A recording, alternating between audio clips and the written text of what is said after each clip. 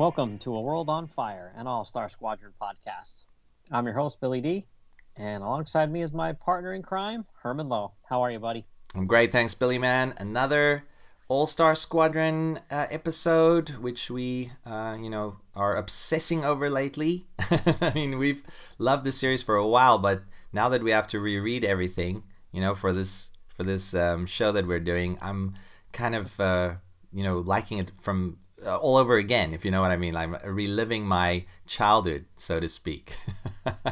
Oh, yeah. You can't go wrong with doing that, man. Every time you read something from your childhood, usually it brings back, a bit of nostalgia there. Sometimes it brings, a new light on something that maybe you don't think is as cool the second time around because maybe it's a little dated, but I think this one holds up pretty good. Yeah, man, All-Star Squadron. Obviously, there's been some talk among our Twitter compatriots and the people who've been sending us feedback that, this is a different style of writing to what we're used to nowadays. Roy's very verbose. He likes to describe things, that don't need to be described, and he loves his dialogue. But, you and I, we're used to reading Roy from our, tenure on Into the Weird and when he did Doctor Strange and also, his Avengers stuff from the 60s.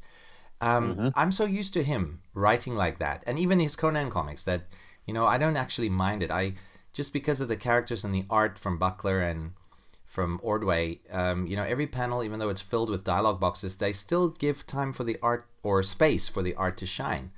So I don't actually mind it that much. And Roy's a pretty good writer, even though he's definitely a comic book writer. He's not, a writer's writer, if you know what I mean. He's there to give you lots of exposition, and you're just gonna have to accept that if you want to read All-Star Squadron. But you and I love it. That's why we're doing the podcast. So we're not going to criticize Roy. Hell, I vilify people who criticize Roy, even though there is objectively something to criticize. I won't have it. I just won't listen to it.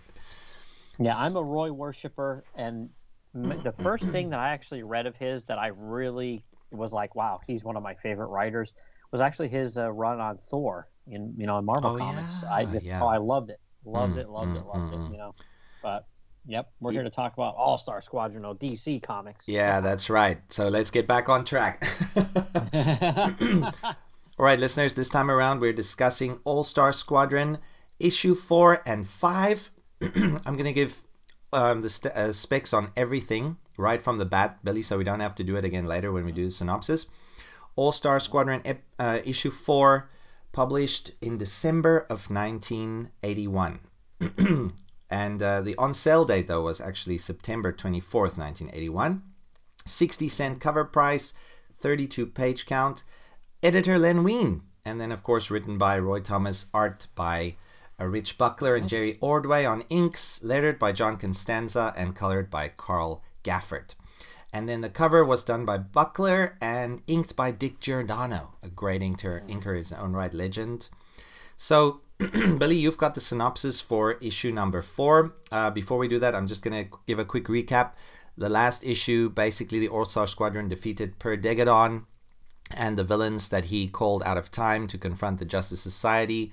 And the All-Star Squadron was formed by President Franklin Roosevelt, FDR, and we ended with, after Degaton's defeat, the Justice Society and the newly minted All-Star Squadron lost their memories of the Degaton battle because of some, time-traveling, shenanigans. And then after that, they were on the Golden Gate Bridge and they listened to a speech by Eleanor Roosevelt of, America basically having to band together and be strong.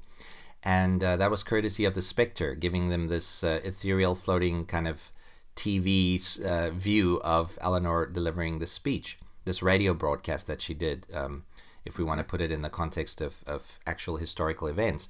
So, Billy, basically this is a new story that's going to kick off in this issue. And this time around, Roy's going to deal with the burgeoning question of why don't the most powerful members of the Justice Society and the All-Star Squadron just get on over there to Japan and in Germany and Italy and just take out, the dictators and the army all by themselves? And that question now is going to be answered. So, Billy, give us a synopsis for issue 4.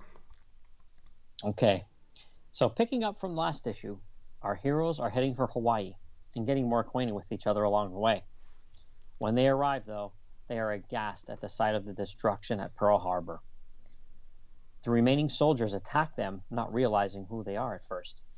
But once they get a chance to talk, the heroes decide that a few will stay at the base, but the rest will take the fight to the Pacific to find and destroy the Japanese fleet that they think attacked Pearl Harbor. Meanwhile, Danette and Sir Justin make their way to the infirmary to check on her brother. They first bump into Slugger Dunn, and he gives them the bad news that Rob is in a coma. They can't find any fleet of ships once the heroes are in the air, but they decide to head to Wake Island to help the troops there who are under attack. On a small island nearby, though, we are introduced to the Dragon King. He then tells the Japanese troops there that the heroes will be ineffective because of science and magic that will be used against them. Specifically, the Holy Grail used by Tojo and the Spear of Destiny held by Adolf Hitler. The Dragon King then uses an amplification machine to force the heroes to attack each other. All right, Herman, what'd you think of this one? Okay, this issue did have its faults, right, Billy? I think Roy put too much on his plate when he started writing this issue. Too many story elements he dealt with in a single 32-page stretch. It's but there's some great battles in this one. Basically it's the All-Star Squadron versus some Japanese soldiers, and then also the All-Star Squadron versus the Justice Society members who are in the squadron themselves. Because as we know that the way Roy explains it, and this is kind of a bit of a, I mean, I'm not going to say it's a genius level idea of Roy, but this is adequate way in a comic book to explain why the most powerful members of the All-Star Squadron can't just end the war in an afternoon. The Spear of Destiny wielded by Hitler, which has cropped up in DC continuity before now. And I think this is the first, current appearance of the Holy Grail, which is here presented by a chalice. Later on, it will be presented as a stone or some kind of a rock.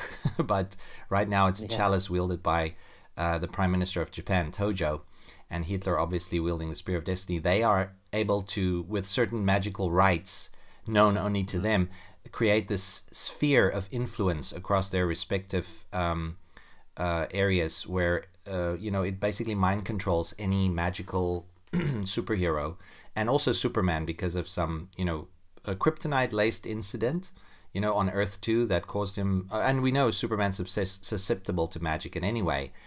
He also falls under the sway along with Green Lantern and Dr. Fate and the Spectre and Wonder Woman, because they are magical based heroes, and Superman has this weakness to magic. So this is where it happens, and that's the reason why the JSA's most powerful members and the All-Star Squadron's most powerful members can't just go and end the war. This kind of allows Roy to keep it on the home front, right, Billy? And only allow the weaker members that he's really focusing on in terms of character development in the All-Star Squadron, like Johnny Quick, Liberty Bell, and Robot Man, and later on Commander Steel and the rest. They can sometimes go into, Axis-occupied territory on certain missions. But basically, this is going to be more of a defensive kind of war fought by the All-Star Squadron. And I think, Roy did well. I'm not going to say he did it brilliantly. One thing that I would have sort of liked is if they introduced a whole cast or basically a Nazi version and a Japanese version, an Axis version of the Justice Society. You know what I mean, Billy? And I would have liked that to be the deterrent, but that might not have been, they might not have been able to sustain that, and Roy, he probably didn't want to create too many new characters. He wanted to stick to just creating a few new characters and then bringing in elements from All-Star comics in the Golden Age. And villains from that era as well. Later on, that did sort of happen. In the pages of Young All-Stars, we got to see an evil Justice Society called Axis America.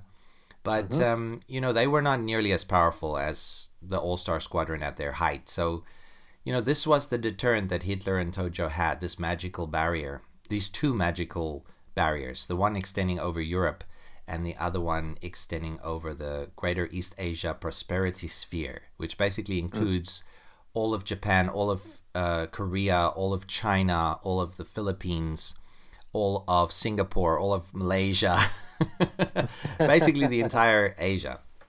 Asian continent, So yeah. yeah, so they couldn't really go there and affect the war directly as the All Star Squadron. But Billy, I enjoyed this. A couple of good set pieces. I'll let you talk first. What did you think about the initial few pages where they just quickly give a recap of some of the heroes, not origins really, but more like Superman, for instance. He reminisces of on the fact that he was the only hero with powers 3 years ago, and suddenly all of these colorful costume characters sprang up around him.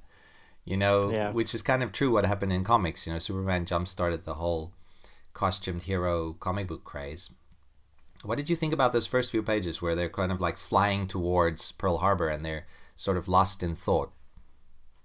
I mean, I like it, but if there was one thing I could do without in the comic, that would be it. I would have rather they just kind of were like, okay, let's head over there, and boom, they were there. Some of the dialogue is funny, and I like it, but if there was one thing, like I said, one section or whatever of the comic, because like I said, it's a little chaotic. There's a lot going on. That would be okay for me if that wasn't in there. But you already talked about, the whole spear and everything. I actually do like that a lot, because like you said, what was to stop, Superman from going over there and ending, the war and just grabbing Hitler. I think in the Golden Age there was a comic Yeah. where he actually did do that. Yeah, But Superman ends I the war. yeah, I mean, but I do like that there was, Roy did put some thought into this and came up with, a plausible idea to kind of stop that from happening. I do like that quite a bit. Yeah, and this issue is notable, Billy, for being the first issue that featured a letter column. I think it was called All Star Comments, right?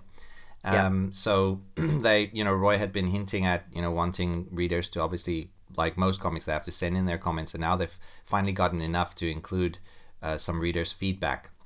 Yeah. But most issues had letter sections. That means now we get some more feedback from fans, and it was predominantly positive. Obviously, they might have just printed positive letters, but they did print the odd criticism here and there. We're not going to read the letters from fans, so that'll make it a much longer show than we intend, and we do want to do 2 issues per episode, right? So, but Right. still interesting, Billy, that this is the first one to have that all-star comment section. And then also, Billy, I think this is also the first issue where you see an intimation of like a blossoming relationship between Sir Justin and Danette Riley a little bit. I mean, Yeah. they've been through thick and thin already, being captured by Wotan and by Per Degaton and escaping together and sort of saving the day. But now we see that Sir Justin, and he's reluctant to let Danette out of his sight, sort of. He's almost like her knight in shining armor. But there's something, and later on, of course, fans of the series will know they do, in fact, get together. They become an item. And also, it's notable that this villain, the Dragon King, who never makes a return appearance, right, Billy? This is his one and only appearance in All-Star Squadron. He will later make an appearance in other comics. He also is tied to the destinies of Sir Justin and Firebrand. Well, let's just say Danette Riley from this moment on. Something will happen later on. I'm not going to spoil that yet, but he's definitely playing a role in their future. So this Dragon King, though, Yeah, I like him. I like him quite a bit. like Roy could have done a lot more with him, but it was never realized. I mean, he's sort of like a Fu Manchu Asian type villain, but Fu Manchu being Chinese, this is him, obviously a Japanese villain, but he has all those trademarks of he might be a scientist. He's a megalomaniac. He's a leader of men, but he doesn't really care about the lives of his men. Highly intelligent. He doesn't seem to have any powers of his own, but he's knowledgeable about the mystic arts. And So he's an enigma.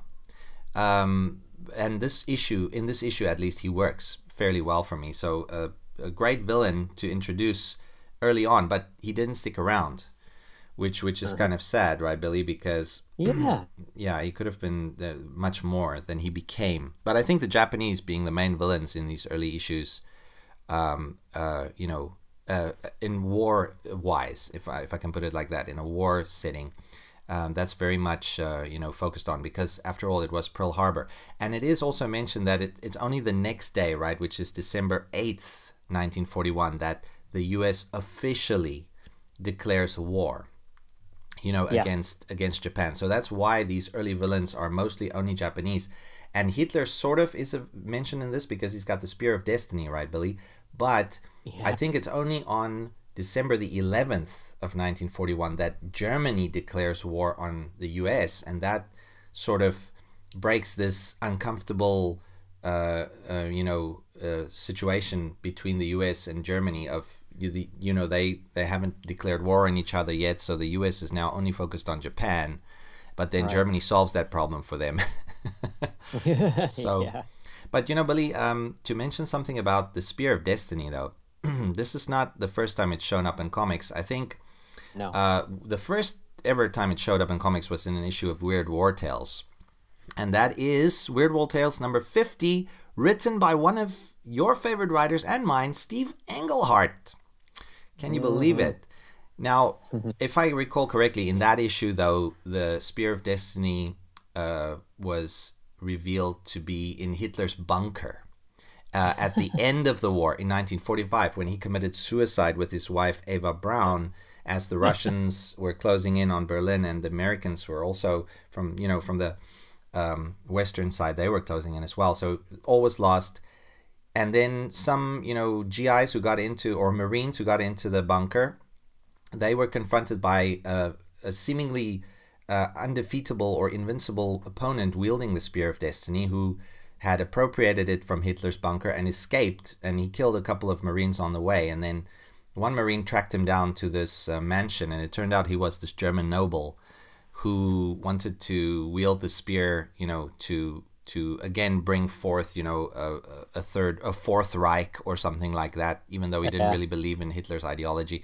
But, that was a good issue. It was a really great story written by Englehart. Didn't have much to do with this, though, but it does sort of show you that, it could still be in continuity, if you think about it, in All-Star Squadron continuity, because after all, we're now in 1941. So Hitler already had the Spear of Destiny now. He's going to use it again in 1945 in the bunker, so it kind of fits in to the whole puzzle. But what I really wanted to mention, Billy, is, have you ever read, I think it's DC Special number 29, featuring the untold origin of the Justice Society? Have you ever read that comic? I have not. Okay, that one's hard to come by. I got it, but I didn't get it because I was an All-Star Squadron fan. I just happened to have picked it up in a batch of comics, I think in the 1990s. I don't know, but I read it, and basically it explained to me something that I had read in All-Star Squadron in the 80s, and that was all these flashbacks that Roy would sometimes put in the comics of All-Star Squadron. We'll get to one later in the run, but basically what happened is the comic starts off, and I'm just quickly going to run through this because it's important. It has to do with the Spear of Destiny. This DC Special number 29 starts off with the Justice Society being involved in trying to stop the invasion of Britain, the seaborne invasion of Britain, called Operation Sea Lion, which was created. Well, it was concocted by Hitler's generals because they knew that eventually they would have to invade Britain, but not just by the air, which they had been doing, bombing it with the Luftwaffe. They actually had to launch a seaborne invasion. So that never really happened in real life. It never got off the ground because of the Luftwaffe's defeat in the Battle of Britain, and because of the British the presence of their mighty fleet, their navy, that the German U-boats never completely took out, even though they did cause massive damage to the British fleet. So Operation Sea Lion was never officially launched. There wasn't it never got to that stage. But in the comics, it's explained that Operation Sea Lion was in fact prevented from happening by the JSA, specifically by the Spectre, who basically showed up and killed thousands of German soldiers who were amassing on the coast of Normandy, on the beaches of Normandy, Wow. to cross the channel to go and invade Britain. And the Spectre just devastated them. But before that, Batman and I think Flash and Green Lantern, they were sent on a mission by FDR to Scotland because, they had to deal with some German spies in Scotland. And then they were captured by this, I think it was like a robot or something called a murder machine, which the Nazis had created. And they were defeated. And then they were flown to Berlin. And then they were basically, chained up in a square where Hitler was holding a rally. And he had the Spear of Destiny, and he was going to execute them with the Spear of Destiny. So you have Batman, wow, and you have Green Lantern and Flash tied to the stake. And then what happened? Oh, okay. Dr. Fate, he saw all of this in his orb, of Naboo, and he called the Spectre, and he called lots of folks. He, in fact, even used these golden tentacles through a magical spell to just kidnap some mystery men and that's how the Justice Society eventually got together. The untold origin, Dr. Fate just kidnapping them in order to help with the invasion of Britain, and also with the execution of these three future JSAers.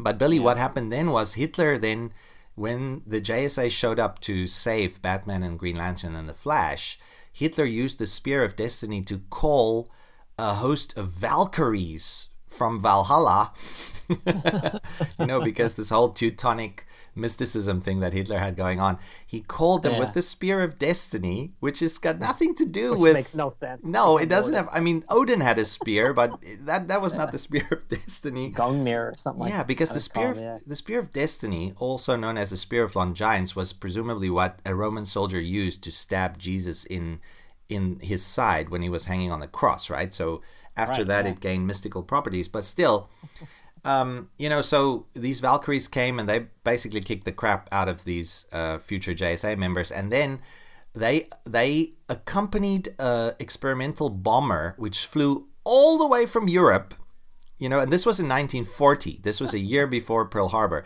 all the way from Europe to the States to bomb the White House. And the JSA kept trying to stymie them along the way. It's almost like a Captain America Red Skull First Avenger situation, where Cap's on this bomber, he has to stop the Red Skull, and it's like they're racing for time here. And then the JSA, they don't manage to defeat the Valkyries, but they do manage to sort of intercept the bomber. And just as the bomber is taken apart, what happens is one of the Valkyries, she still wants to fulfill Hitler's last command, and she enters the White House and tries to assassinate FDR. And then the Atom, little Al Pratt, the Atom, he dives in front of her spear and then, saves the president. Seemingly the Atom died, but, he proved more hardy of constitution. He survived that blast, but he saved the life of the president. And then Superman showed up and he restrained the Valkyrie, but she disappeared. So, Billy, why is this important? This is the first encounter of the JSA with the Spear of Destiny. Yeah. So, the Spear of Destiny is a part of JSA lore, especially then when All-Star Squadron came around. It seems that it has more powers. It can call Valkyries, yes, but it can change you into an invincible combatant if you wield it. But it can also, with certain rights discovered by Hitler and Tojo, it can also work in conjunction with the Holy Grail to create this spear of influence, which is now plaguing the All-Star Squadron. So I just thought I'd mention that because it is important. And you'll see Roy using flashbacks of that comic later on in the All-Star Squadron run, Now, Billy, I think that's all we can say about this issue. They managed to negate the influence of the Spear of Destiny briefly when Hawkman, he's the hero of the issue, right? Hawkman. Yeah. He realizes they're not going to win against the likes of Green Lantern and Superman and, Dr. Fate when they've become, Japs themselves, or should I say Japs is a derogatory term. Sorry, I mean when they become on the side of the Axis. So Hawkman sort of leads them away from this sphere of influence, and then they regain their senses. And that's basically the whole story. There's nothing else notably that happens. So this is just the establishment of the reason behind why the All-Star Squadron can't invade Axis territories. Now, that's basically all I have to say about this issue. Still, some pretty good panels. If I can, Billy, I don't know if you have some ones that you want to mention first. There's some great action in here, drawn brilliantly by the art team of Buckler and Ordway. Which ones were your particular favorites, the ones that you want to highlight? Well, definitely. I mean, the very first splash page is awesome, but I think the one that, to me, it's a powerful page is the one where it says aftermath of infamy, and it shows Pearl Harbor and the heroes heading towards Pearl Harbor, and man, that's a powerful page right there. I really like that one. That's right, man. That's also a disturbing page, because if you think about it, they landed on Oahu airfield, which had been devastated by the Pearl Harbor bombing. All the planes had been destroyed, and lots of folks lost their lives. So, very powerful, especially, I'm not an American, but if you're an American and you realize the scale of, that attack and that sneak attack there, it's very powerful. Now, it's especially disturbing for Danette Riley and Sir Justin when they meet Slugger Dunn, and then they're accompanied to the hospital room where Rod Riley, her brother, is laid up in a coma. And then, there's this scene of her weeping over her brother. That one really got to me, because of how Roy wrote it and the art, and it was appropriately somber, right, Billy? Powerful scene there as well. And then once we get to the more comic book-y scenes, right, you have the JSA members, the All-Star Squadron's most powerful members, being influenced by this sphere of influence from the Holy Grail. And then you have Hawkman taking on Dr. Fate, and Hawkman gives him a full swing of the mace in his. He hits him in his mug, in his face, but nothing, no effect at all. And then Green Lantern turns evil, and he had been transporting the non-flying members of the All-Star Squadron. So he, rather than just dropping them to their death, he gently puts them down on this island for the Japanese troops to engage. And they're storming them, and they cry, "Banzai!" And then we've got some awesome action from Liberty Bell and Robot Man. Basically, Robot Man, he takes out a whole squad of these guys with help from the Atom and Liberty Bell and Dr. Midnight. But Robot Man, I think he kills a guy there. I mean, he hits this guy, and the guys go, this Japanese soldier, and the guy goes flying backwards, and Robot Man says, "You'll be picking chrysanthemums in the Imperial Gardens." What does that mean? Wow. I think he's pushing up daisies. I think so, because think about it. All of these guys are raring for action. They're ready to revenge what's happened on Pearl Harbor. So they're not pulling any punches, if I can pull it like that. Literally, he's not pulling his punches. And then Liberty Bell and the All-Star Squadron members on the ground, they quickly figure out that the Japanese are going to bayonet them to death because they're being restrained by Green Lantern, right, Billy?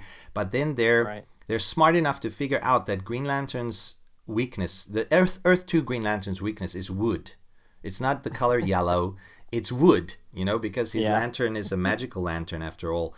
So it has some kind of weakness. And then they throw Liberty Bell, she chucks a piece of wood, a log, at his face and knocks him out. And that's how they're able to engage the Japanese troops. And Johnny Quick, they call him what? A one-man commando squad.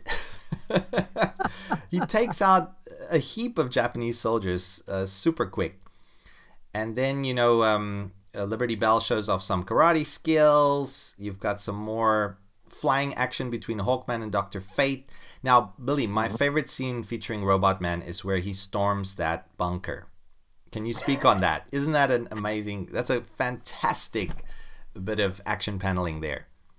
Yeah, as he's kicking the crap out of, like you said, a whole squad of Japanese soldiers. Um, he says about having a look-see in this, the base, and he says there's plenty of machinery. I'm gonna turn it into scrap metal. And he goes, I wonder if this place has been booby trapped. And then, kawoom! It blows up. And as he's flying through the air, he remarks, "Well, now I know." Yeah. Oh, that's a brilliant bit of robot man goodness. And it then blew his arm off. Yeah, by the way. his arm's been blown off. Yeah, and then he says, "Oh, he just has to get back to he just needs a soldering iron, and it's all good." Yeah, and then a great bit of Hawkman doing some on the job, deduction there, thinking how he can, save the All-Star Squadron by, reversing this mind control effect, and he does it very well, right? But he basically lures, with some trash talk, right, and some insults, he lures the rest of the, affected JSA members and the All-Star Squadron members. He lures them, outside of the sphere's influence, which is great. And with this crazy language he's using, obviously some of the All-Star Squadron don't understand what he's trying to do at first. So the Atom remarks, "Hawk, have you gone crackers?" Oh man, that's cool. And there's even a couple of holy cats in there again, right, Billy? They love that phrase. Have you gone crackers? That's a classic. So, then the issue ends with Hawkman, not really musing on this new Axis weapon, which is the Holy Grail, much. He's basically thinking about Shira Sanders, his girlfriend, or his love interest at the time, who's on a dig in the Yucatan in Mexico, right, Billy? Mm-hmm. So she's an archaeologist, and he's wondering where she was. He, in fact, mentioned her in the previous issue as well. He did, yeah. That he's wondering and if she's safe, because now that war's been declared, actually Mexico... In fact, Germany had made some overtures to Mexico during World War I to join them against the US. Right. At that point in time, a long-standing argument with the US over agrarian territory, in the New Mexico region and around the southern border, right? So there was this dispute. They had fought a war over that before. But, at the moment, Mexico, they were the US's friends. But, they did have a treaty with the US too. But there was no guarantee that anybody would honor treaties then because of the fact that Germany had broken already so many treaties up to that point in time. Sure. In the war with England, with Russia, they'd broken a lot of treaties. So understandably, the US government were wary of Mexico. But, I think Mexico then, the deal was sealed once Germany, because Mexico had been supplying America with, oil and with some other material, and they'd also been indirectly supplying Europe, the allies. So Germany sank 2 Mexican tankers, with their U-boats, and then that basically sealed the deal for Mexico. They entered into the allies, and then they were on the side of the allies. But at this point in time, there was this feeling, believe what I mean, that Mexico could possibly be an enemy of the States. So that's why we're going to shift our attentions to another front in the next issue, issue 5, which is Mexico and the Yucatan, right? So the peninsula there. So interesting that they went that route. But it's understandable, because at that point in time, Mexico had not officially entered the war against Germany yet and against Japan. So, Billy, then since Hawkman left us with that thought at the end, wondering about Shira Sanders, we can head on into the next issue, which is issue 5. Mm-hmm. Now, at the end, when we finish discussing this issue, we'll compare the 2 covers, right, Billy? Because there's some 2 pretty good covers. We got to talk about them, but we'll leave that for later. I'm going to head on straight into the synopsis here for issue 5. And this is a very short one. Lots of stuff happens, but we'll be talking about that during the course of our discussion. All right, what happens in issue 5 is, following the bombing of Pearl Harbor, the JSA hold a meeting, and then this is not the All-Star Squadron, this is the JSA. They hold a meeting and they decide to disband so that their members can join the army and the fight against, the Axis.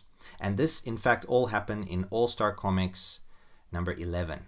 So this is where Roy now has us at this point in time. Between events of All-Star Comics number 11, when the JSA in the Golden Age joined the military, now we see where that takes them and where that takes the All-Star Squadron.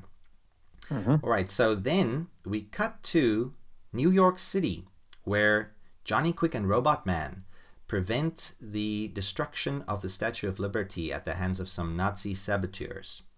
And then afterwards, they meet up with several members of the All-Star Squadron at the apartment of Danette Riley. While the squadron members hang out and socialize and get to know each other better, Danette realizes that the blast from Wotan and her subsequent fall into the lava pit has given her the power to control flame. And she almost sets her bedroom and her apartment alight right after she finds her brother Rod Riley's old costume, his old Firebrand costume, and she realizes he had in fact been a Golden Age superhero, or a Golden Age mystery man as they called them, in a letter that he wrote her as well.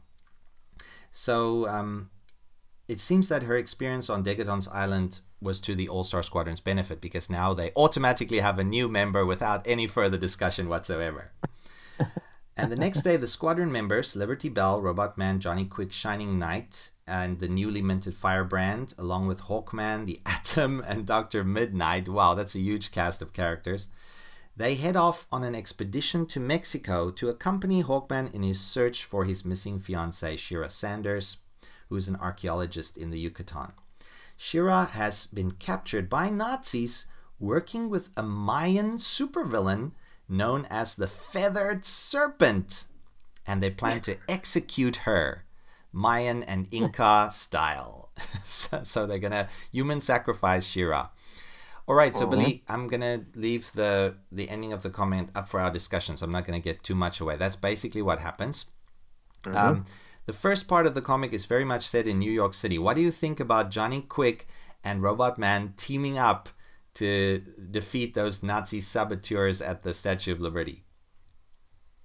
I like that quite a bit. It's fun. You know what I mean? There's like, some kind of crazy dialogue and stuff like that. Some more holy cats and they actually, have a interact with the cops there and too. It's kind of funny, but I like it. It's a good little scene. It's a good little scene, and then compared to what happens in Mexico too. I like that scene too. I like this issue quite a bit. It's totally fun. It has, the new Firebrand, which I love too. Oh, I love her. Great character. Yeah, I really like Danette a lot. So I really like this issue quite a bit. Yeah, now the last issue we criticized because of Roy, heaping too many, plot directions into one, 30-page comic. In this one, I'll criticize Danette's rapid origin, because she doesn't even go through the phase of, oh, I should experiment because after all, it's fire-based powers. I could burn down the whole city. She doesn't even go through that phase where she has to practice and train and use her powers. She just immediately dons the costume, and she adds a little bit of her own wardrobe to her brother's costume, right, Billy? And she becomes Firebrand. And then the JSA, this is all par for the course for them, because they're just like, oh, you've got powers. Okay, well, I have to take off to Mexico. And then the JSA say, we'll go with you. And Firebrand even says, yeah, me too, now that I've got superpowers too. So that part is a little bit, it's a little bit much. But, this being comic books, Roy was just chugging along here. I think things really sped along at a very fast pace. But yeah, that's the only major criticism I have. But Billy, the beginning is also sort of characterized by I think there's a great artistic rendering of Franklin Roosevelt's speech declaring war on Japan, because we're still, now December. I think this is December 8th still. Or maybe the day after, and this speech is very much what everybody is talking about at that point in time, because now the US has officially entered the war against Japan, so they devote a whole page to that, and I like that quite a bit. Very historical, and when I was reading this for the first time as a kid, I was definitely interested, and I asked my dad, like, what is this, like, what did this mean? And my dad says, oh yeah, this is actually what happened. The timeline is correct, and what Roy did here. He didn't say Roy's name. He didn't know who was writing the comic. He just says, yeah, the guys who did this comic, they did their research. They know what's going on. So, I was definitely more interested in history because of this.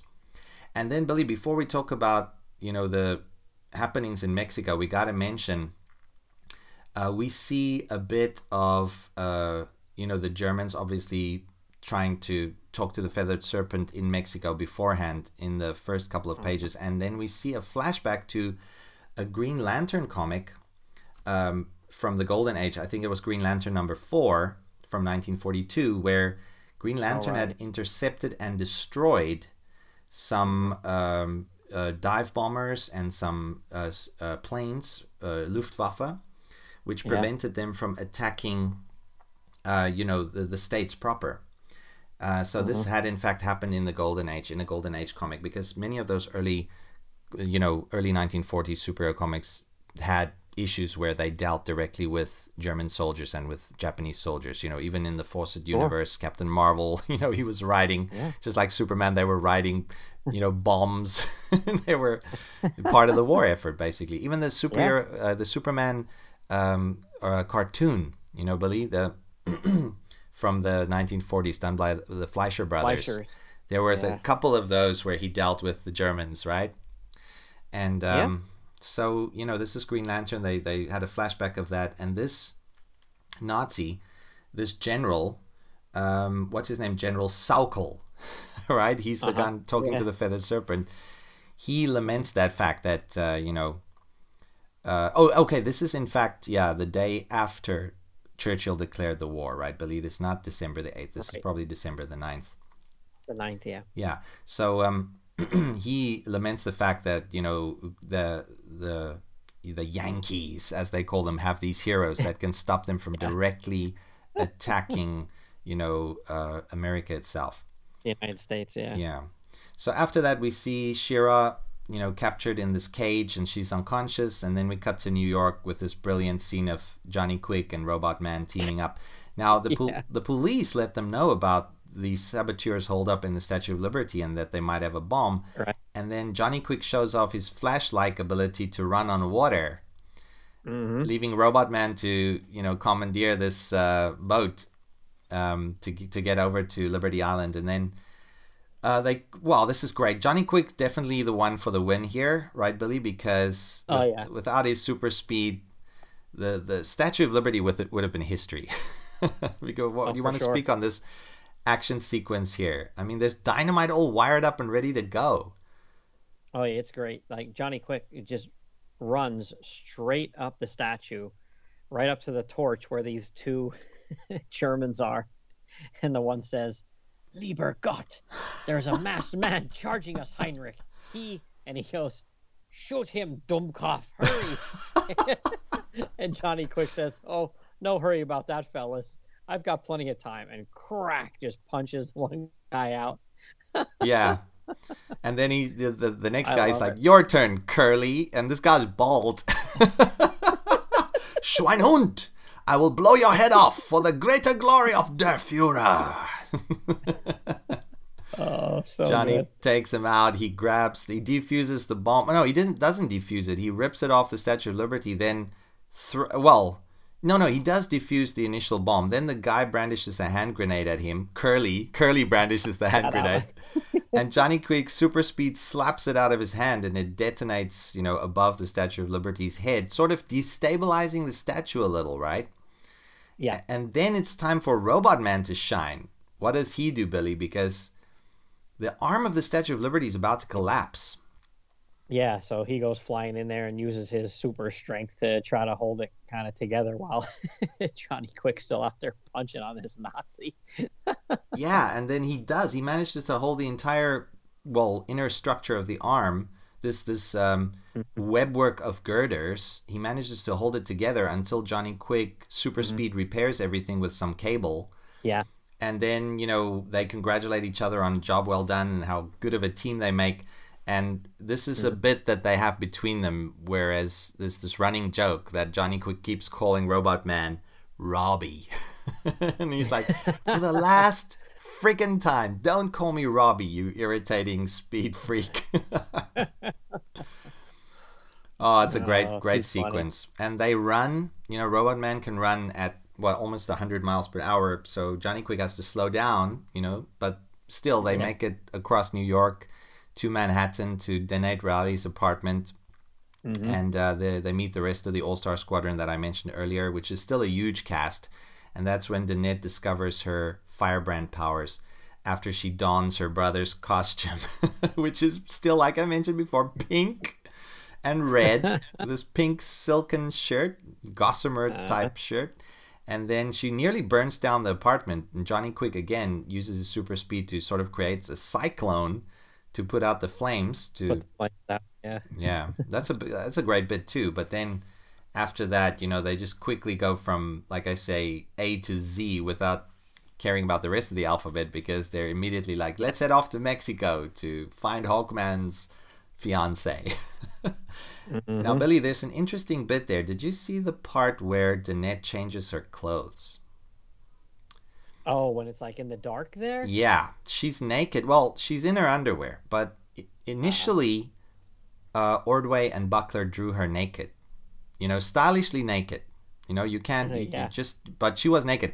And then, I don't know who, but they asked someone, DC, obviously the editorial department, they weren't happy with that bit, so they asked someone to sort of draw in the underwear lines, because they couldn't, they couldn't exactly have that. I wonder who was doing it. I think it was Carl Gafford. Carl Gafford, he was asked to draw the lines, and I might be wrong about that, but yeah. So interesting, right? And then, I don't know, Billy, did you catch the reference to the Ark of the Covenant in this comic? No. Yeah, it's like, Hitler obviously being in, possession of the Spear of Destiny, and Tojo being in possession of the Holy Grail. Apparently in this issue, it's hinted at that Hitler is also looking for the Ark of the Covenant, which we all know from Raiders of the Lost Ark and from the Bible. how that works out. Yeah. Yeah, but we know how that works out. Yeah, Indy, that's all his bit. Gets shunted off to a warehouse in Washington somewhere, that Ark. But, it's great that I think it's the General Schaukel that mentions that, that says that, the Feathered Serpent, doesn't have to worry. The Axis is powerful enough to take on the All-Star Squadron because they're protected by these two magical items. And once they get the Ark, that'll possibly increase their chances. But they never do, in fact, get a hold of the Ark. But interesting bit, right, Billy? Yeah, and, for sure. Yeah, other than that, there's not much else to talk about other than this fight they have with the Feathered Serpent and the Nazis in Mexico. Billy, you want to speak on that? Yeah, well, it's funny. They take an airplane to Mexico, and once they get there, they run into some very stereotypically drawn Mexican citizens here. That's right. And the one, it's kind of funny. Yeah, it's funny. The one was wearing Shira's scarf. That's how they eventually tracked her down, because she wasn't at her hotel room, which was lavish, by the way. She was staying in this posh hotel, and when the All-Star Squadron members asked, because they were all in their civvies at this point in time when they arrived at the hotel, when they asked Carter about this, he said, yeah, she likes to travel in style, Shira does. She's an archaeologist, but she doesn't like to stay in some 2-bed hotel, flea-ridden hotel. She likes to stay in these high-class joints. And then they catch this Mexican guy running through the streets wearing her scarf. And that's, what a lucky break, right? Right. So what happens then, Billy? Oh, well, it's great. They catch up to him, and the guy says, "Sí, señors, but who are you with your strange masks, your armor like conquistadors?" And it's like, we're the All-Star Squadron from the United States, which means nothing to him. Oh, man. And when they question him about the scarf, he says he got it from a gringo lady who digs among the old ruins. Jeez. Come on, that's pretty stereotypical portrayal of Mexicans here. Not cool, man. Not cool. Yeah, I'm thinking, well, it's 1981. That's, what you were going to get. Even in the last issue, Roy's trying to make this as, close to, real as he can, but it was still tough reading some of the dialogue, with some of the, like you said, you mentioned how some of the the words they used for the Japanese soldiers. It was a little off-putting, you know. It's tough. And again, it wasn't like written to make, you know, offense to anyone or anything like that. It was to be as close as to what was probably said, you know, and be as accurate as possible. But it was a little tough reading some of these things at some points, you know. That's right. Overall, love them, but it was still tough. Well, I mean, there was a mandate at the time when dealing with war comics like, you know, Weird War Tales and Sergeant Rock. And although Sergeant Rock, they didn't always fight the Japanese, they were more Germans. But, you know, they had the Krauts, you know, that they called them that way, a derogatory term for the Germans. But in the All-Star Squadron comics, I knew that the mandate was that you couldn't really use the word Jap, right, Billy? You had to use the word nip, which is just as bad as Jap. You know, in my mind at least. Yeah, it could be even worse. I mean, gosh, because they reasoned that nip is a reference to Nippon, which is, you know, the Japanese name for Japan. Well, it's actually Nihon, you know, right. Nihongo. So, you know, it's not much better there, guys. You know, no, I haven't improved on rough. Yeah, I mean, like I said, I try to always read these things within like the context of the time they were written. And then, like I said, even with, you know, Roy, you know, I'm sure he wasn't trying to be insensitive or anything like that. He was trying to think, okay, now what would they have said in 1941? And I'm sure that's what they would have said, but it still was tough to read in 2021 here. Yeah, that's true, man. That's true. Well, product of its time, right, Billy? So, I mean, you and I were both Lovecraft fans, and he was one of the most reprehensible, you know, racists of all time, but you know, you kind of have to look at it in context, but we don't sanction that at all. Listeners, you know us from our other shows. We hate this kind of thing, but it is what it is. That's just how people wrote at the time. So, you know, we're going to read it in that era's context, you know, from how they wrote it. But Roy is the nicest guy. He's not a racist. He's not a bigot, you know. No. He doesn't subscribe to that at all. He's a very nice guy, you know, just like Stan Lee was, you know. They loved everybody. They included everybody as, you know, having human rights. So in this case, it's just, you know, Roy writing like he thought they spoke in that point in time, which they probably did, you know, speak like this. Right. But then, I'm sure. Yeah, we cut Billy to this action scene where they're led to this warehouse by this Mexican who was sort of paid, or not paid. He was blackmailed into leading them to this warehouse because his father is being held at gunpoint by these Nazis who are in full Nazi regalia.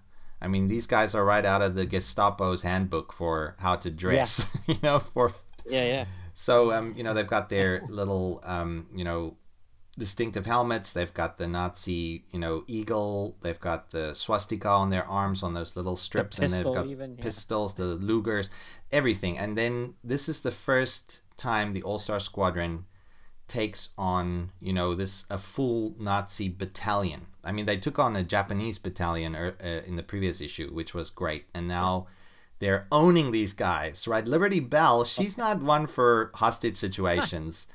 She immediately does a karate kick or something to this Nazi General Schaukel's face. Kicks the guy right in the face, And Johnny Quick takes out a couple of guys, and then he swings this other guy around by his armpits, using this Nazi's legs to kick his friend into unconsciousness. Dr. Midnight Judo throws a guy. The Atom does a Spider-Man move where he does this double kick. Split kick, Oh, split kick, man. That's amazing. Robot Man is taking guys out left and right. He's picking this one guy up with one arm, hefting him above his head. Looks like this guy's back is broken. And then we get the first bit of action on the part of Danette Riley, where she hasn't used her powers up to this point, but then one of the Nazis, they brandish a flamethrower, right? And even his flamethrower costume, which is reminiscent of the costume worn by the Human Bomb, you know, from the Freedom Fighters. That's true, yeah. But he's got the little Nazi armband with the swastika on this white costume of his. We know he's evil, yep. We definitely know he's bad, especially by his facial expression, right? You don't even need that swastika. Wow. But he blasts. And then what he says, too. Yeah, what does he say? My flamethrower will dispose of this American trash. Yeah, stand aside, countrymen. He blasts them with it, but it doesn't affect Robot Man. Well, a little plan here. A bit of quick thinking on the Nazi part here. Robot Man runs through this wall of flame, but then one Nazi is probably a Nobel Prize winner waiting to happen, after the Americans get him for Operation Paperclip or whatever. He's like saying, aim at his legs. Concentrated fire will fuse his metal heels together. And then Robot, it works. It works. Oh, man. But then Danette shows her power. And the first time she shows off her power is not to show that she can cast fire, which she's shown she can do in her apartment. She absorbs the flame and then takes the guy out with a flying two-fisted dive and punches him again right in the face. Punches the guy, and she bruises her knuckles, but this guy's laid out. He's unconscious. She knocked him for a loop. Yeah, so she did. She's definitely got some of her brother's fisticuff talents there from the original Firebrand. Then she shows off her worth by absorbing all the flames in the entire warehouse into herself. So she's pretty safe to have around, even though she has a firepower, right, Billy? She can absorb flame, controlling fires effectively. And then Dr. Midnight congratulates her. He says he can practically guarantee her membership after this display. And then they're flying. They get what they need, the information from the Nazis. But meanwhile, Hawkman and Sir Justin, they've been flying with this guy who's got She-Ra's scarf to this Aztec ruin that she's been excavating or that she's been studying. And then when they approach the pyramid, they're taken out by a burst of electrical energy. Right, Billy? And then it's hinted at that the electrical charge was such that both men would have died if it wasn't for Sir Justin's mystical armor and Hawkman's nth metal. In his belt. So, they recover just in time to see the feathered serpent brandishing this wavy type Thulsa Doom-esque sacrificial dagger above the altar where She-Ra Sanders is now lying ready for the sacrifice, and he says he's going to sacrifice her to Kukulkan or Quetzalcoatl, the god of the Incas, right, Billy? So then he says, when I slay this woman, a few short moments from now, the whole of Mexico shall call me master. And all the Nazis are just looking on. One of them has his mouth agape. Mouths agape. Man, they can't believe this. And nothing's really been done that would elicit this, reaction other than the fact that this guy's crazy. They're probably thinking, how could we have teamed up with this madman? But, they're probably used to teaming up with madmen. Think about Adolf Hitler. And then next issue. Corner. Yep. What does it say? The Mile High City. Yeah, mayhem in the Mile High City. Wow.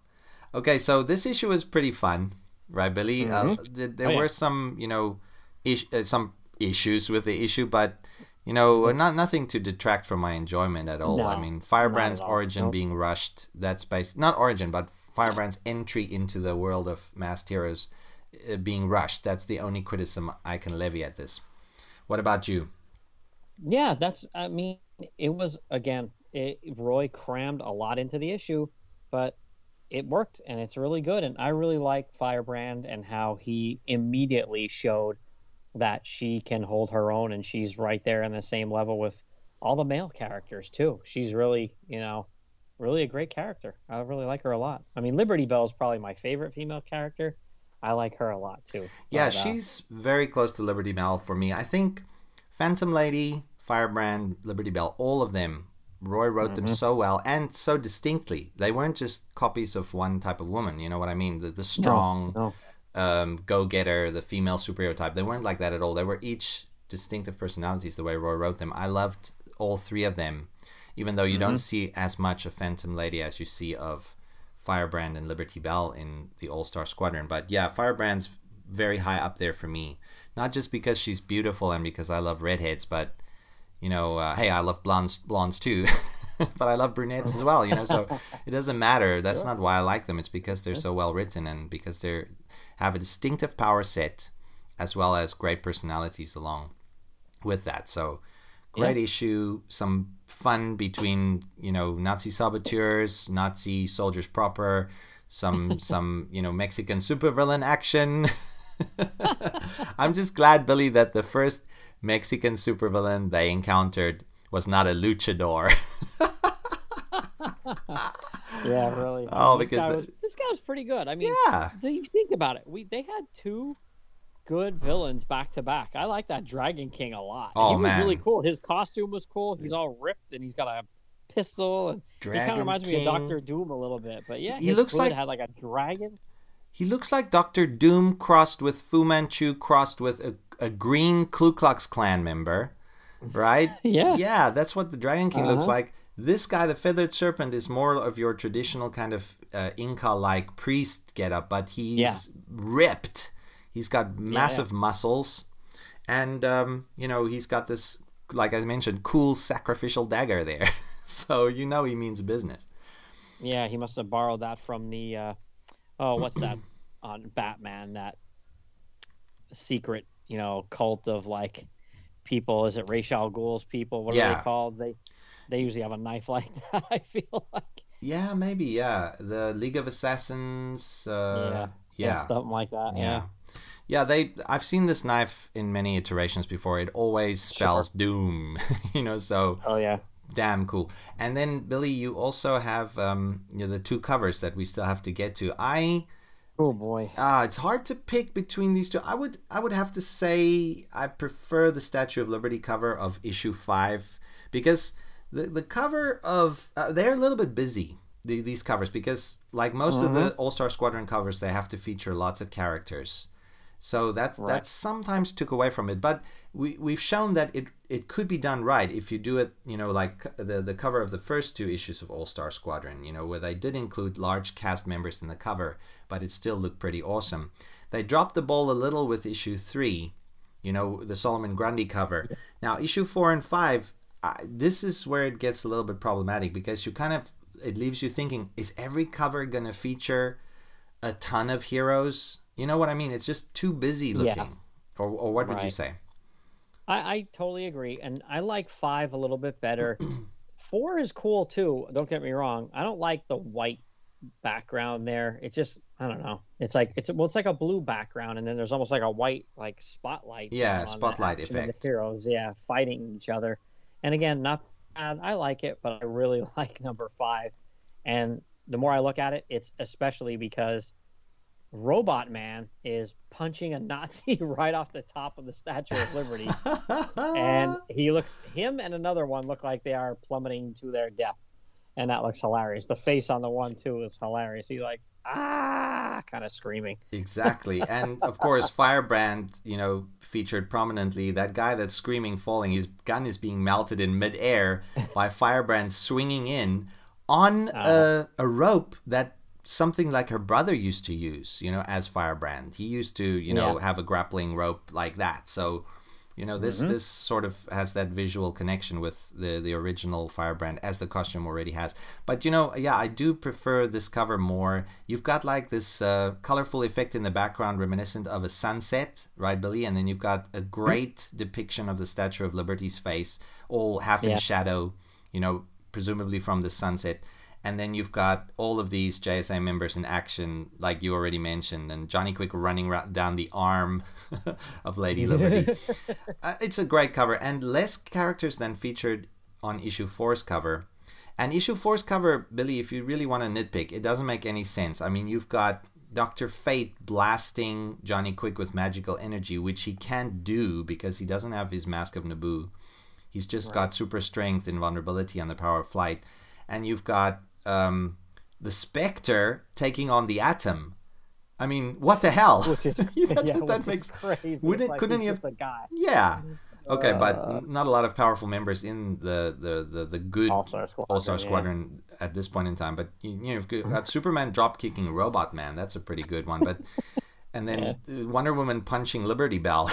So interesting cover. The Justice Society of America versus the All Star Squadron. Yeah, but I prefer, like you, issue number 5's cover for all the reasons mentioned.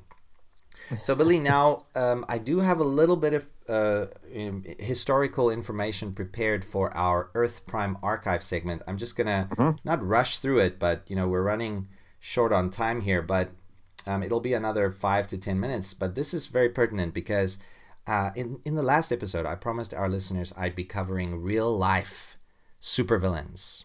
And as we've seen today, we've been introduced to a couple of new villains, the Dragon King. We're introduced to General Schaukel and the Feathered Serpent. Now, I've prepared a bit on Earth Prime supervillains of this time.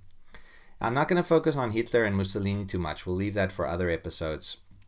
But who I'm specifically going to focus on here is the big bad of them all when it comes to the Asian Pacific theater of the war. And that is Prime Minister Hideki Tojo, the Prime Minister of Japan, who had at this point in time, even though Japan had an emperor, he had assumed, this is Tojo now, he had assumed almost dictatorial level powers over the entire country because Japan was being run by the military. Similar to something like what you'd think about Myanmar or today, or maybe North Korea. The military was running the country. The emperor was a figurehead, and he did have the ultimate say, but there was a threat of assassination that the emperor was under because leaders who proved to be weak, they were not worthy of honor. They were not worthy of the Yamato Code, which the Japanese lived by, honor above all. And the spirit that they thought they had that made them greater than their neighbors. If the emperor showed a sign of weakness, it would have endangered his life. So the emperor did have the ultimate say over military matters, but he would never sanction a decision where it would, let's say, for instance, advocate retreat or, giving up of territory. You know what I mean, Billy? That was too dangerous for the Emperor Hirohito. At this point in time was the emperor. So the point is, Hideki Tojo, he was in control of Japan's war effort at this point in time, and he would remain in control until 1944, when some elements of his cabinet deposed him because they weren't happy with the Americans' advance. They, in the South Pacific, and the loss of territory that they were suffering at the hands of the Americans in 1944. So they thought that a change of leadership was in order. So this group of generals deposed Tojo. Not really deposed. It's sort of like they just forced him to retire, and then he was still serving in the government, if you know what I mean. But they questioned his decision-making ability. But basically, for almost a decade, a little bit less than a decade, Tojo was the leader of Japan, and he was also then the main person to blame for all the Japanese atrocities. Now, Billy, if you think about it, up until, well, there have been many atrocities committed throughout, history, of course, but I'm talking here about modern day warfare since the time of Napoleon, in this point in time, sanctioned that you treat prisoners of war well. Because after all, if you treat our prisoners of war well, we will treat your prisoners of war well. And after the war is done, there will be an exchange. People would be able to go home. So war was very much about territory only. You capture territory and you show mercy to the losers if they surrender. You know what I mean, Billy? So surrender was considered a feasible tactic in modern European warfare. However, in Japan, the samurai code that they had, surrender was seen as a horrific act. So not only would the Japanese never surrender, eventually they would be forced to surrender, but they would never, at this point in time of the war, surrender. They saw people that they conquered and who surrendered to them as deserving of no mercy. In fact, death would be preferable to give to these people. It would solve many problems. It would, of course, solve their moral problem, which is to put to death anybody who's not worthy of life, which is these people who are just like sacrificed all honor. And then another problem it would solve is the problem of the logistics. They wouldn't have to feed these POWs. They wouldn't have to provide medical attention. They wouldn't have to provide, habitation for these folk. You know what I mean? And they wouldn't have to expend that extra time and effort and money on that. So they treated prisoners of war horribly, inhumanly horribly. So Billy, that makes the war crimes trials in 1946, after the war was won against Japan and Germany, there were two trials. There were the Nuremberg trials, who dealt with the German high command in Europe. And then, of course, there was the Japanese war crime trials in Tokyo in 1946. Yeah. And most of these people, especially Hideki Tojo, they were sentenced to death. Him and at least 14 other generals and high-ranking Japanese officials who were responsible directly for all the atrocities committed in this war, they were put to death by hanging, but some were given life imprisonment, and some were eventually released and became respected members of Japanese society, which is horrible in itself. Now, Billy, this is what I'm going to be addressing. My reasoning behind this is these are real-life supervillains because of what they've done. Now, Hideki Tojo, basically, the reason I mentioned him first is you kind of have to hold him responsible for everything, all the atrocities that happened in the war, because he had full knowledge of everything that was going on.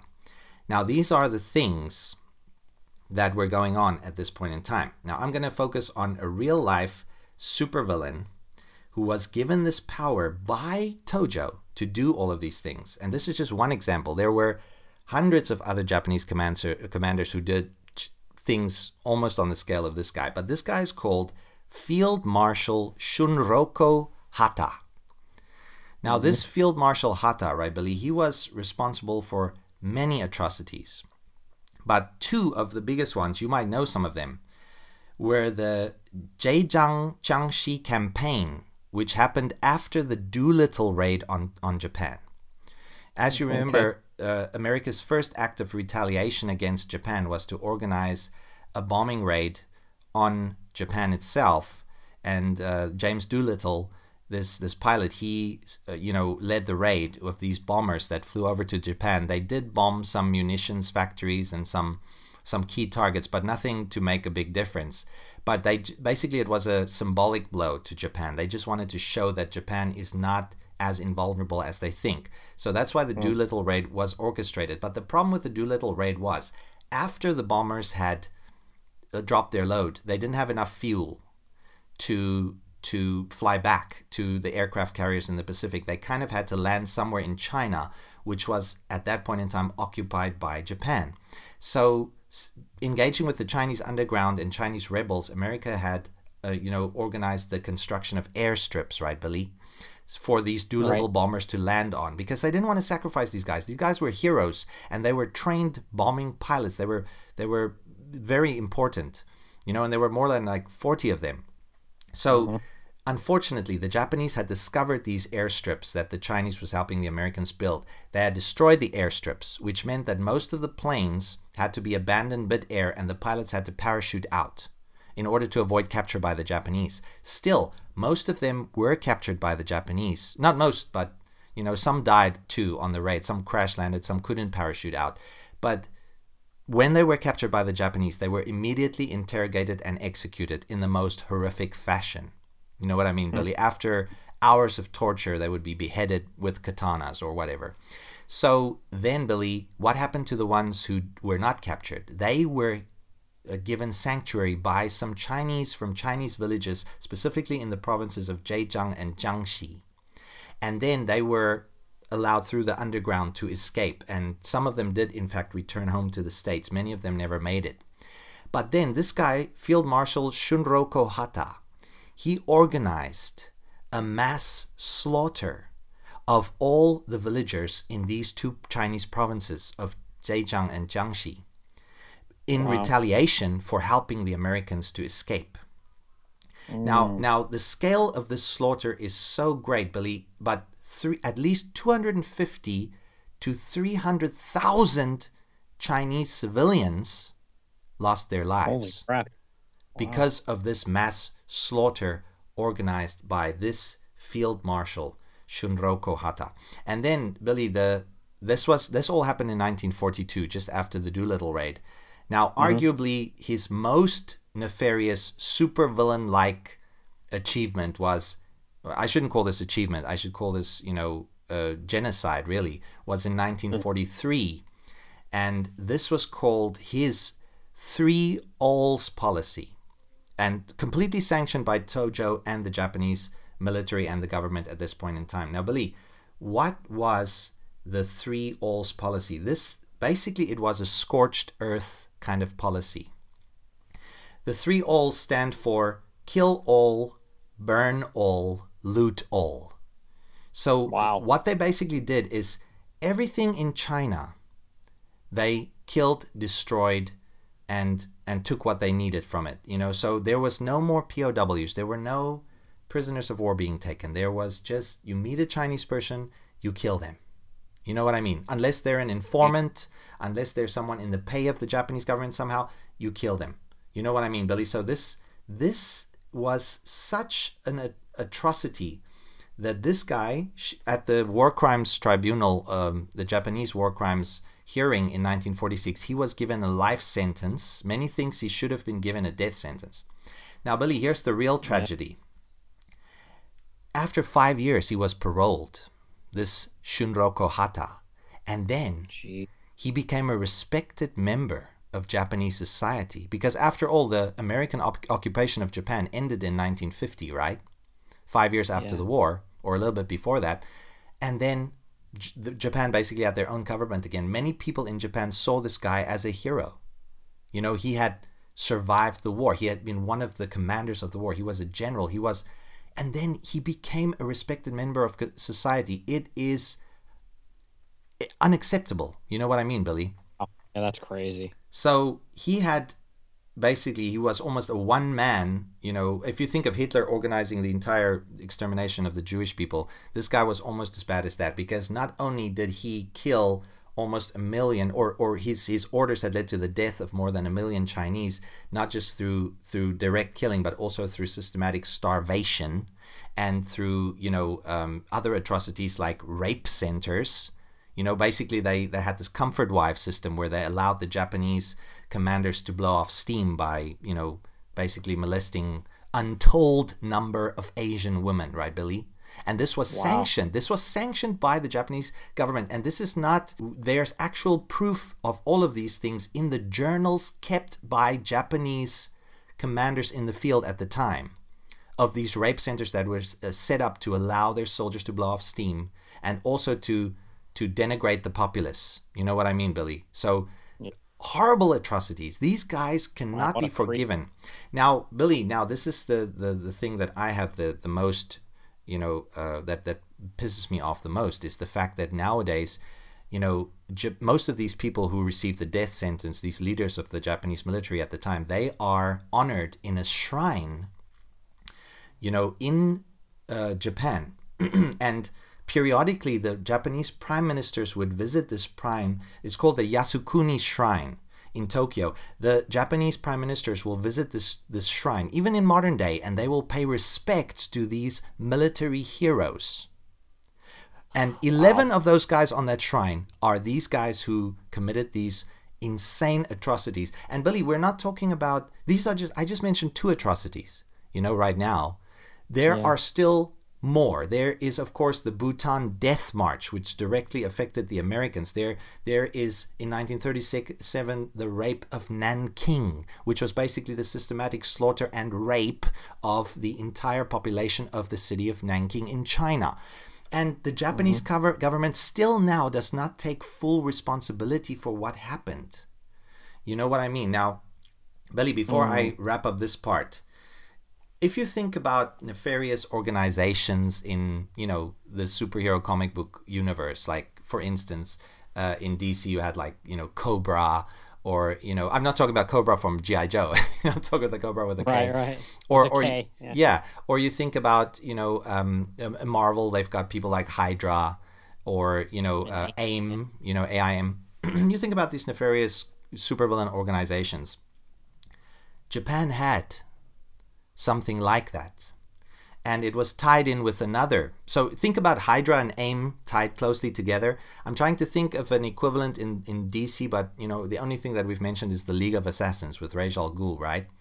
And then I can't think of maybe Intergang, but Intergang's more like mob bosses, right? Criminal empire. Yeah. This is on the level of maybe Hydra and AIM, but in a much more atrocious manner, because it's set on Earth Prime in real life. The Japanese had a secret service called the Kempeitai, and they were active in all theaters of the Asian Pacific War. Now, not only was their job to root out soldiers and root out spies and to kill people in the populations they occupied that they deemed as, untrustworthy, they also had a secret mandate, Billy, to capture a certain number of people and send them towards a facility in Manchukuo in China, in the northeast of China. And this facility was called Unit 731. Now, I advise all of our listeners, Billy, if you want to plumb the true nature of human evil, look up Unit 731 and you will see what I'm talking about. This is AIM and Hydra taken to a sadistic new level. This is like the Nazis times 10. Now, the Nazis already had horrible atrocities with their death camps, and then with people like Joseph Mengele experimenting on humans. The Japanese make them look like novices, Billy, when you talk about Unit 731. So I'm just going to leave it there. Listeners, do your own research on Unit 731. It's horrifying but fascinating because it shows you how truly evil humans can be.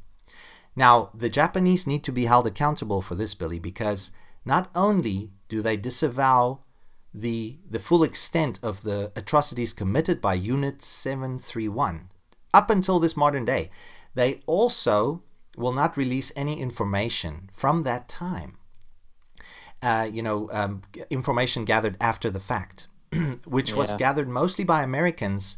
But the Americans, strangely enough, did not microfilm the information from Unit 731 because the Americans then, in a horrible move by one particular American who's also a supervillain type of character, Billy, General Douglas MacArthur, who's actually considered a hero, but his conduct during World War II and after the fact in World War II makes him more of a supervillain-like character. Now, I know there's many Americans listening to this.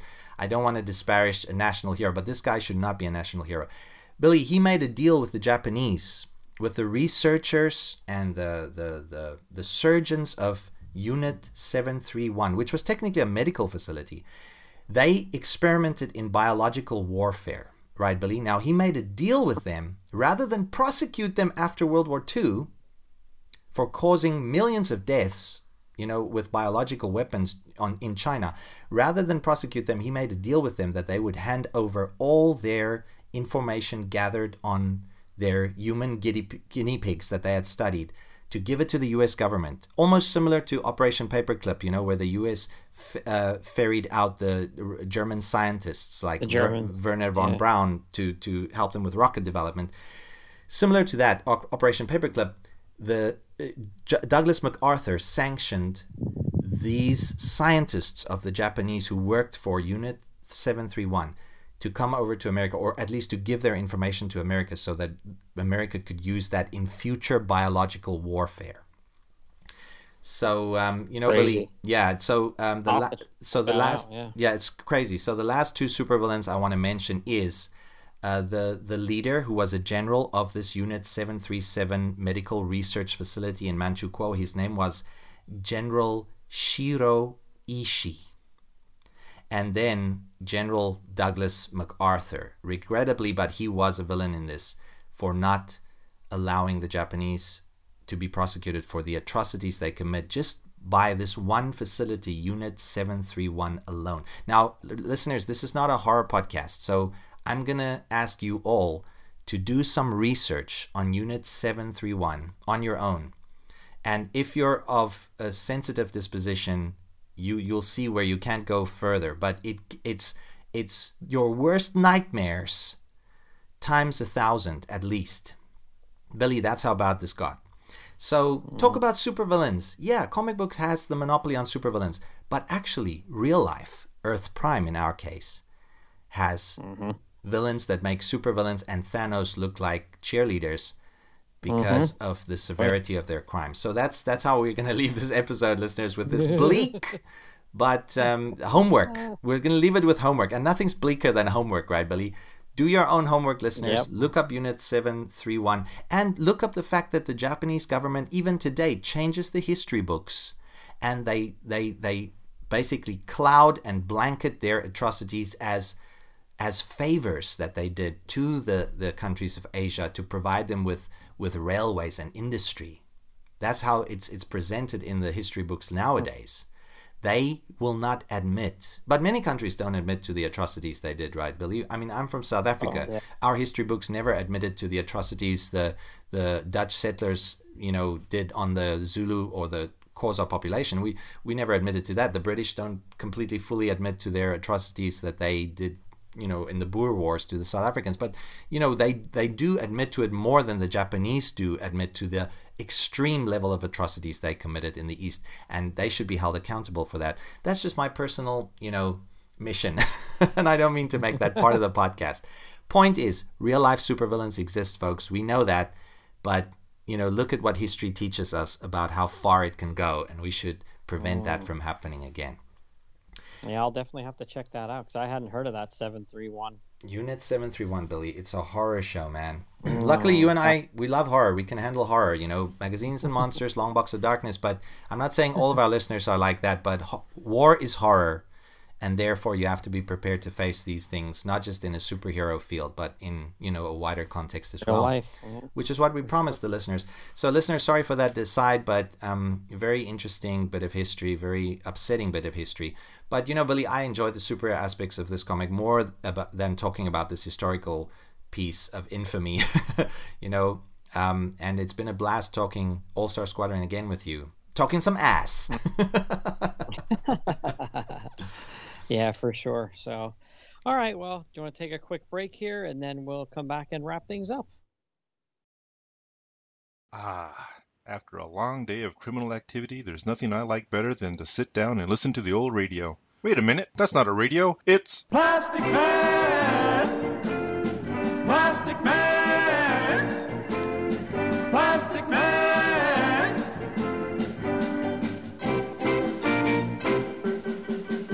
That's right, it's the Plasticast, a brand new podcast dedicated to Plastic Man. I'm your host, Max Romero. Together, we'll be talking about Plastic Man in the Golden Age, the Silver Age, the Bronze Age, and every other age you can think of, right up to his upcoming reappearance in DC Rebirth. We'll also be talking about any Plastic Man news that might be coming up, and his appearances in every media from comics to cartoons. Whew. Makes me woozy just to think about it. I hope you'll join me to talk about the longest arm of the law, here on the Plasticast, here on the Fire and Water Podcast Network. Plastic Man! Plastic Man!